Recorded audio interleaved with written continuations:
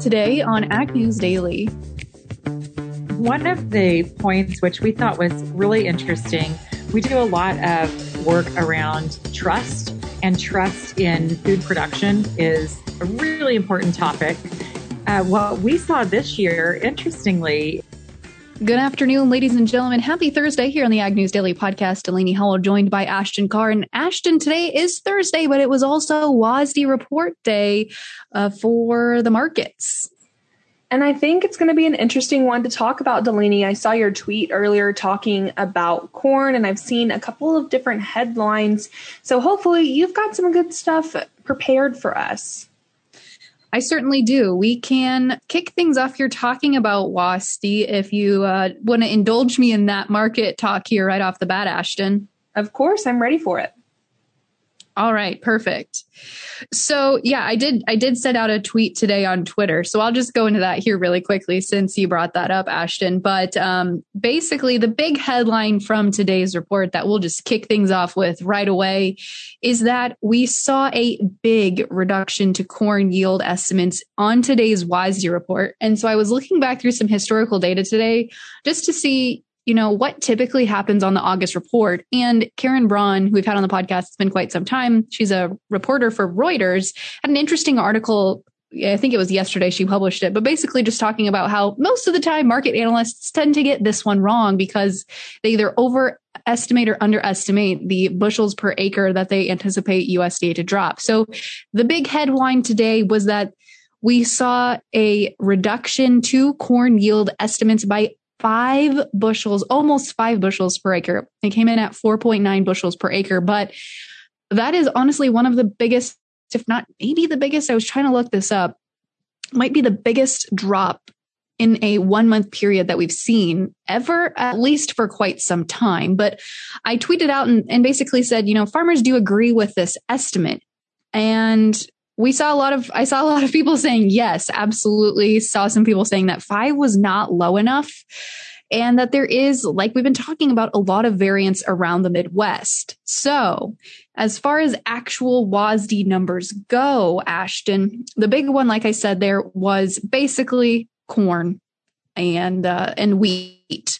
Those two proved to have a pretty bullish report. We saw, like I mentioned, their production lowered significantly to a national yield of a 174.6. So the other thing we're going to have to talk about here as we continue with Market Mondays is our stocks to use ratio. And we'll talk a little bit more about that on Monday. But we also saw a pretty big reduction for all around wheat. Ending stocks were cut from last month's 665 million bushels to a 627 million this month, down 25% from last year. We saw markets react pretty positively following the release of the report. And then on the soybean side of things, it was kind of a neutral to maybe slightly, really, it was pretty much just neutral. And the reason I say that is we did see soybean ending stocks remain unchanged. We also saw a very, very, very slight reduction in yield there, like 0.8 of a bushel. So not a big drop, but we also saw a reduction in crush and export. So kind of a non-report for soybeans, but certainly one to write home about for corn and wheat both. The big question that I have in my mind now, Ashton, and I know you're still learning all this market talk and understanding it all, but really, a 5 bushel per acre yield reduction is a big deal. And we saw markets react. We didn't see a limit today, which I was a little surprised about, but I'm curious to see how the markets trade this news moving forward, because that's a big deal. So I'll just leave it there, but that's kind of my take on today's report. Well, Delaney, I'm glad that you were staying on top of that. And hey, I'm really trying to get the hang of this whole market thing. I read a couple of different things today, although I probably didn't really savor as much information as I probably should have, just because that terminology still kind of goes over my head a little bit. But I am really trying here. So you got to give me credit for something. I think you're doing a great job. You were just going to keep getting you more acclimated with the markets. Well, Delaney, I have a story to kick things off today talking about African swine fever. Of course, we've been watching the development as it's been traveling across the globe, and there's been some question on what we would do if it ever reached the U.S. Of course, you and I got to hear a couple of different things when we were at World Pork Expo earlier this summer, but now the USDA is putting together documentation showing trading patterns, mitigation efforts if African swine fever was to ever come into the U.S. USDA Animal and Plant Health Inspection Services, Dr. Rosemary Seifert, said that if African swine fever enters the U.S., there would likely be a 72-hour movement standstill for pigs and for semen. She said that this would give us the opportunity to really evaluate where exactly we have an issue, what exactly the extent of that issue is, so that we could look for signs of disease and get the control measures in place quickly. Seifert said that any pigs already in transit would be allowed to reach their destinations. She also said that if ASF is found in any U.S. provinces like Puerto Rico, the U.S. would be considered infected. So this plan would still, I think, go into effect there, but just in those provinces. She said that further restrictions would likely be placed in states where the disease was found, and APHIS would work directly with state animal health officials. So I'm glad that we have this ready to be in place if there was to ever be African swine fever detected in the U.S., but really, really hoping that we never have to use this plan. No, I think so as well. You know, I hear mixed reviews. Some folks think it's just inevitable. Others think that, hey, as long as we keep biosecurity and measures like this in place, we should be doing okay. So I don't know. I really hope we don't see that happen. That will just completely devastate our hog herd. That's for sure. But Ashton, I want to take things over here and chat weather for just a moment. Weather/markets, I suppose you could say. We did see 2 or 3 export sales today of more product heading to China and Mexico. So it appears those two are staying right in line here with demand. The other big thing that I've been watching today has been weather. So I think we might have been a couple weeks now since we had Eric on. I can't even remember, honestly, Ashton. I know I chatted with him when you were out one day, but I believe he and I talked about, and I'd have to go back to listen to this episode because I talk to him actually weekly for my role at Trader PhD. But we've been talking a lot about lately the weather pattern that we're starting to head into here, and that's the La Nina weather pattern. And so basically, of course, that would cause some cooler temperatures. It would really help with rainfall and some of those things. But recent analysts, recent meteorologists are putting out today that there's basically a 62% chance that a La Nina weather pattern will take hold across the Pacific between the months of September and November. So we would see drier during harvest, cooler temperatures, but longer term that should bring rains back into the Midwest next year, you know, for planting time. So that, of course, would be welcome there. But it's not necessarily super positive for folks that are already experiencing quite a bit of drought, because really this La Nina pattern, from what I understand and read, and I'm no meteorologist, Ashton, but it would place a lot of that drier pattern around the Pacific Northwest, you know, the Montana, Wyoming, the Dakotas, these areas that are already dry. So while it does pose to be positive for folks in the Midwest heading into harvest, not so positive for those folks that are still currently in some pretty severe drought areas. Well, Delaney, we have been keeping our eyes out on the container shortage and some issues that are going on logistically there. And this next story might just add to the mix, as there's been congestion off of China's top 2 container ports, Shanghai and Ningbo, as they are worsening following the shutdown of a container terminal where a COVID-19 case was detected this week.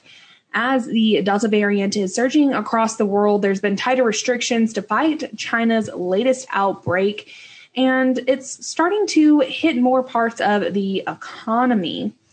40 container vessels were waiting at a port, and that's up from 30 on August 10th when a worker at a different container terminal tested positive for COVID-19. So we're now at 40 container vessels here, and you think about how many containers are actually on these vessels, I definitely am going to bet on there being even more issues logistically when it comes to containers. But I am not exactly sure what they're doing with these COVID-19 cases. I didn't really see that in the article that I was reading.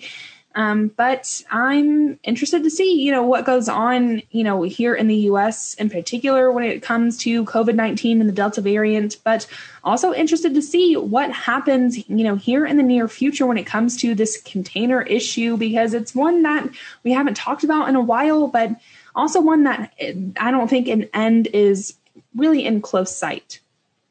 No, it certainly doesn't sound that way. But, as far as like a major commodity outlook goes, I don't think we've seen that impact too much for shipping concerns. I would say, though, that some of our specialty, nuts and fruits and things like that probably are feeling the most effect as far as shipping container, prices increased there, and transportation overall, I'm sure, is logistically just a nightmare. But speaking of logistics and infrastructure, I could not be more proud of this segue here, Ashton, because I wanted to talk about the infrastructure bill that's just passed in the Senate. It was a long process, as I think I commented on the other day, but the Senate has officially passed a $1 trillion with a T bipartisan infrastructure bill, which is the first of two infrastructure deals.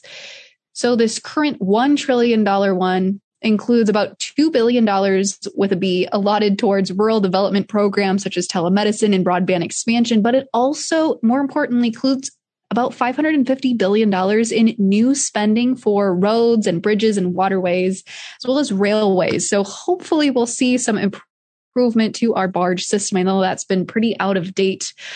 And so now this is going to head to the Senate. It's expected to get some strenuous undertaking, as I think I've mentioned before, a lot of tension there around that one. Basically, the Senate wants to see how theirs plays out in the House before they're willing to vote and sign off on the House's version. So it could be a lot of back and forth here as we negotiate these two final components. Well, Delaney, I am all out of news for today. I'm going to save some other stories that I saw, of course, to include in our weekly network newsletter that will go out tomorrow. But other than that, I am all done with news for the day. I have just one other quick piece of news that I wanted to mention here today, because I've been doing a little digging. I shouldn't say I have, but people that I work with, I have assigned to look more into the price of cropland as well as rent. And this one came as not a surprise, I suppose, but I definitely wanted to bring this to our listeners' attention because as we're continuing to watch the value of farmland hold steady, we're also seeing, of course, cash rent increase sharply. And so the American Farm Bureau Federation put out a recent report assessing the USDA's latest report on land values. And they said based on their survey conducted in June, the National Agricultural Statistics Service found that cash rents were up on average about 1.4% from 141 an acre from 2020. And despite a jump in cropland values of 8% as a whole to $4,420 per acre, this has been the largest increase since 2013. So I've gotten a lot of folks when I've been out traveling at events that have asked me, when are we going to see farmland prices finally, start to peter out? Because we really have seen an increase, either an increase or at least held steady at these elevated levels for quite some time. So unfortunately, I don't know, I don't want to speculate too much, but it almost feels like the days of having cheap farmland are maybe behind us. Well, Delaney, what do you say we go ahead and get into the markets here? I know you said that we didn't touch limit with corn, but where did they end? Well, we certainly closed up higher, but we did not touch the limit. We traded about 27 cents higher following today's release of the report. We pulled back a little bit since then, but we still finished pretty high overall. Today in the September corn contract up 10.75 cents to close at 5.67. The D's up 14 cents to close at 5.73 1/4. In the soybean pits today, again, these also had a positive reaction at first to the report, but we really didn't see that action follow through. I think they were up maybe as much as 10 to 15 cents following the report. And we really pulled back significantly since then. September corn unchanged today to close at 13.47. November up a penny to close at 13.41. And in the wheat pits today, let's talk Chicago wheat today. They had a pretty massive explosion to the upside here as the September contract added 26.5 cents to close at 7.53 1/2. The D's up 25.5 cents to close at 7.64 3/4. And in the livestock pits, we had pretty much strength all across the screen today. As the October live cattle contract added 92.5 cents to close at 128.50. The Dickies up 77.5 cents to close at 139.95. And in feeder cattle today, the September contract up 72.5 cents to close at 163.55. The October up 32.5 cents to close at 165.62 1/2. Now in lean hogs today, we did see some action today to the upside. October adding 62.5 cents to close at 86.47 1/2. The D's up $1 to close at 79.90. And wrapping things out here with the Class 3 dairy milk futures. We saw weakness today as the September contract lost 30 cents to close at 16.90 for the October, ending the day out at 17.31, down 19 cents on the day. Ashton, without further ado, fill us in on who we're talking to for today's interview. Well, we are talking to two individuals today about FoodThink.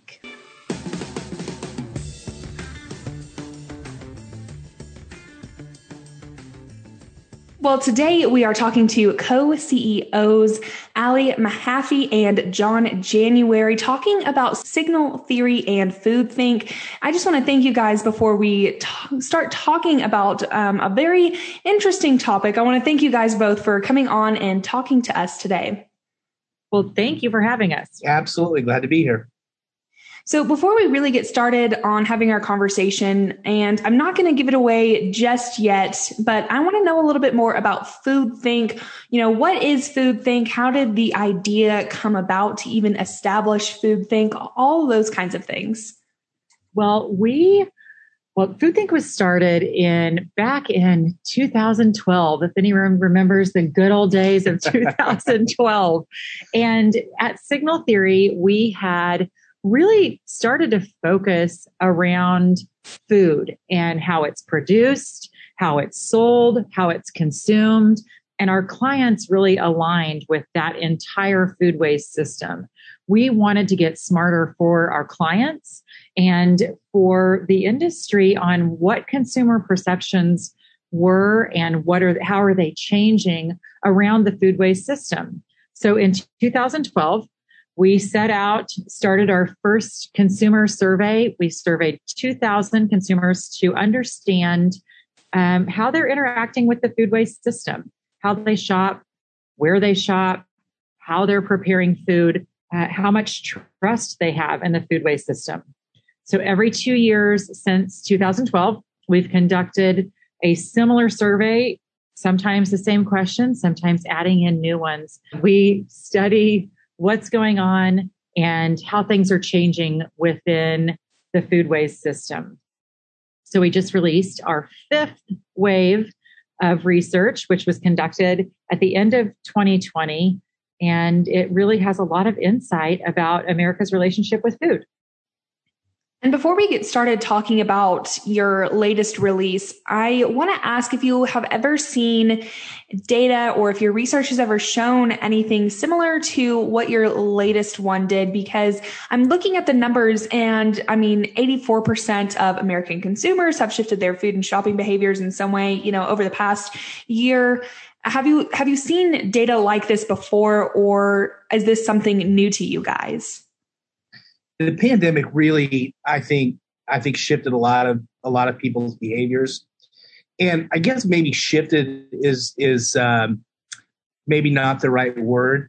Perhaps what it did is accelerate consumer behavior toward more of the online shopping, and something that I think we could get into a little bit later is also kind of taking a look at local food sheds, giving local food sheds maybe more of a look than they had in the past. We can get into that a little bit later, but no, the pandemic really did there were trends that were already there, and the pandemic just put the pedal to the metal in terms of things like Instacart, or getting groceries through DoorDash, or things like that.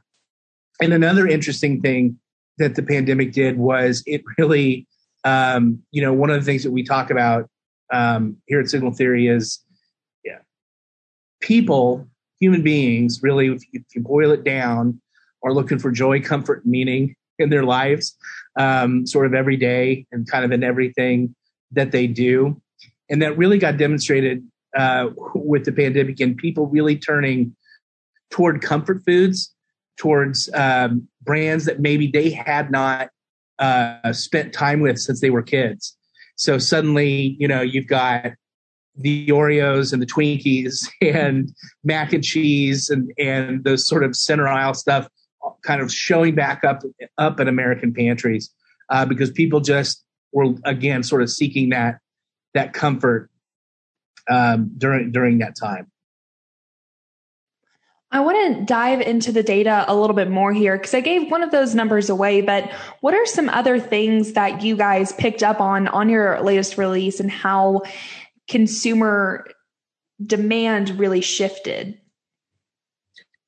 The one of the points which we thought was really interesting, we do a lot of work around trust, and trust in food production is a really important topic. What we saw this year, interestingly, is friends and family, as far as who people trust, friends and family has always been in the lead. That hasn't shifted much until this year. And farmers and ranchers jumped ahead as being at the top of that trust gauge.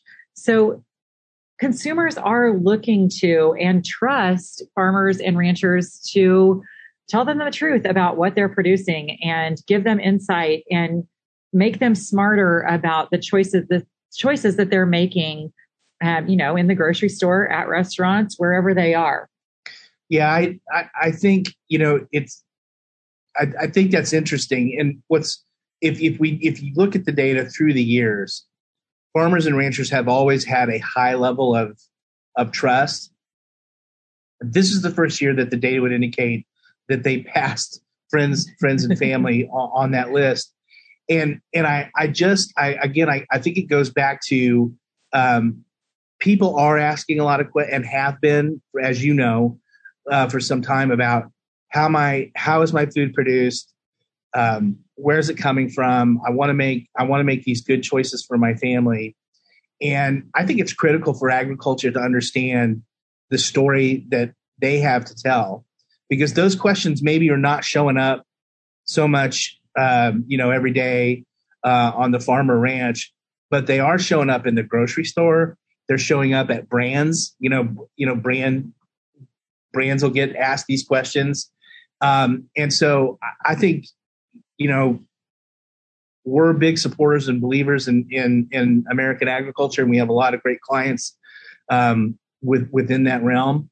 And we think it's important that agriculture is aware that people want to hear the story, and they want to know, and they trust producers to tell them the truth. And frankly, I find that really encouraging, and something that is an opportunity. Yeah, a couple more points there, Ashton, with the data.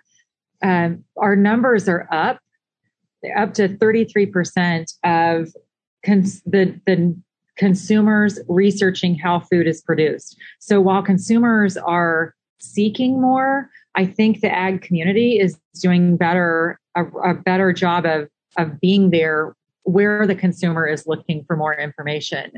In addition to that, 48% of consumers agree that food companies are transparent about how food is produced. So any way that the ag industry can help those food companies be even more transparent, consumers are just, pardon the pun, eating that up Yeah. Where there Wow. is, I know, sorry. Wow. There is a sharp increase from our last survey in 2018 to now. There more and more consumers, maybe they had more time at home researching those products, but more and more are looking for that transparency. And with that transparency becomes, there is more trust as that transparency increases.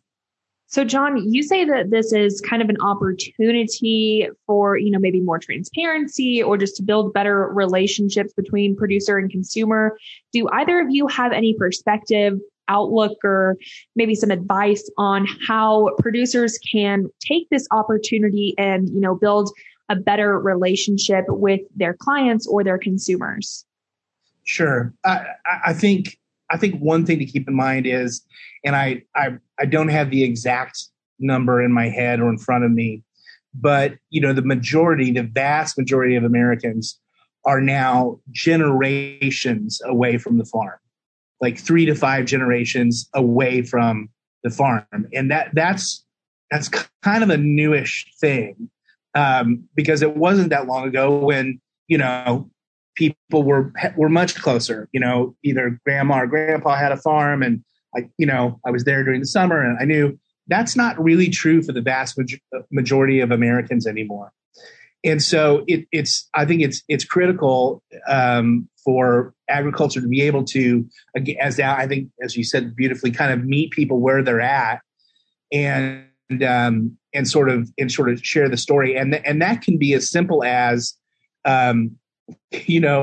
talking to the people in the meat case in the local grocery store, and talk about how that beef and pork and chicken was raised, or if they've got clients, just really kind of talking about that, and sharing that story. We work with and have worked with for a long time a local dairy here we're based in Kansas City, so here in the Kansas City market. They launched a couple of years ago a home delivery service that was not only just their milk, but also other. We were talking earlier, Ashton, about the local food shed, other local producers, so local egg producers, local meat producers, local produce producers, and they sort of launched this delivery service, kind of bringing the milkman back, if you will, and really began sort of delivering to all these homes. It's been a fantastic success. And in fact, during the pandemic, their business was up 989%, literally. So almost 1,000%. And through that opportunity, people got to learn about local producers.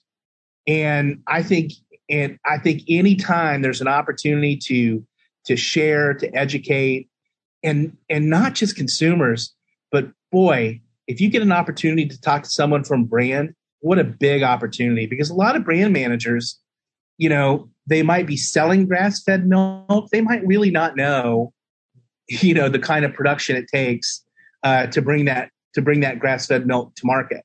So, even food marketers don't always understand what's going on the farm. And I think anytime we've got an opportunity to educate, we ought to be doing it. And looking through, the rest of 2021, and as we hopefully get into a post-pandemic world sometime here in the near future, do you think that we're going to continue to see what we're seeing right now and what we recently saw in 2020 on, consumer demand and consumer behaviors, or do you suspect that there might be some change? We really see this trend continuing. We think that consumers have started to really, really crave that information and the transparency from our ag system, and they're just going to continue to want more of it. The brands that are gaining ground and succeeding are those transparent and forthcoming brands, and consumers are just going to want more and more of that. I also think people will continue to seek that joy and comfort in their food. And so I think the cooking at home trend will not go away. Though I think when we're truly post-pandemic, I still think there will be a great amount of celebrating by spending as much time going to restaurants as possible.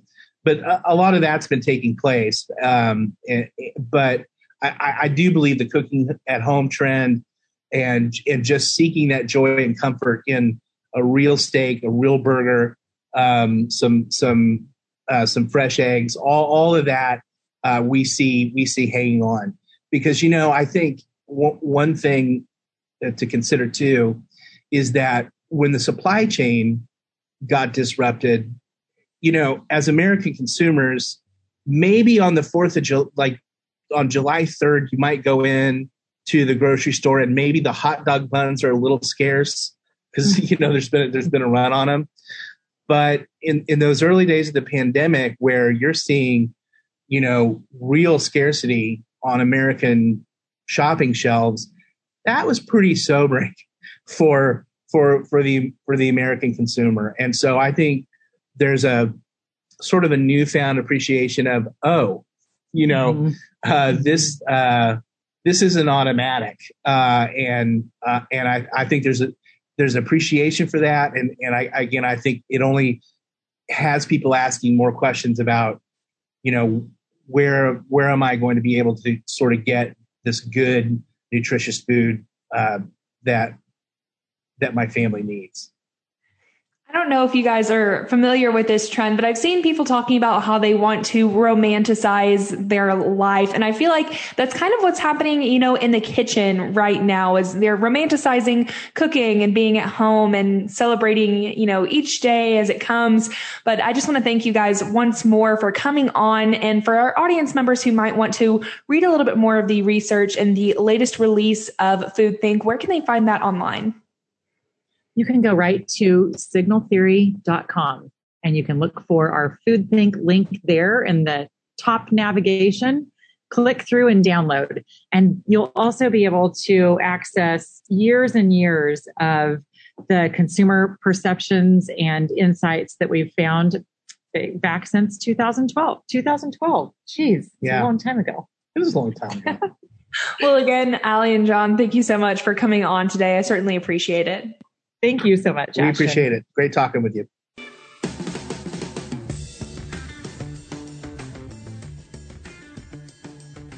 Thanks to Allie and John for coming on and talking about FoodThink.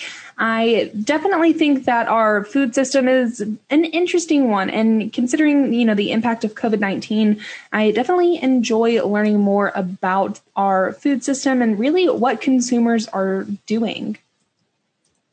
Yeah, absolutely. I'm sorry I missed that one, Ashton, because you've had a lot of great interviews lately. And I know we've got another 30 under 30. We're wrapping up that segment pretty quickly here. So we'll be chatting with one of our last cohorts tomorrow. And actually, you're going to be out tomorrow, aren't you, Ashton? I am. I'm visiting my family for the final time this summer. I don't get to see them too much whenever I'm actually in school during the fall and spring semesters. So going to be spending a little bit of time with them. But you and Dawson are going to take over things while I'm out. So folks, you'll have to tune in for that interview and to hear a little bit more from Delaney and Dawson tomorrow at adnewsdaily.com. With that, Delaney, should we let the people go? Let's let them go.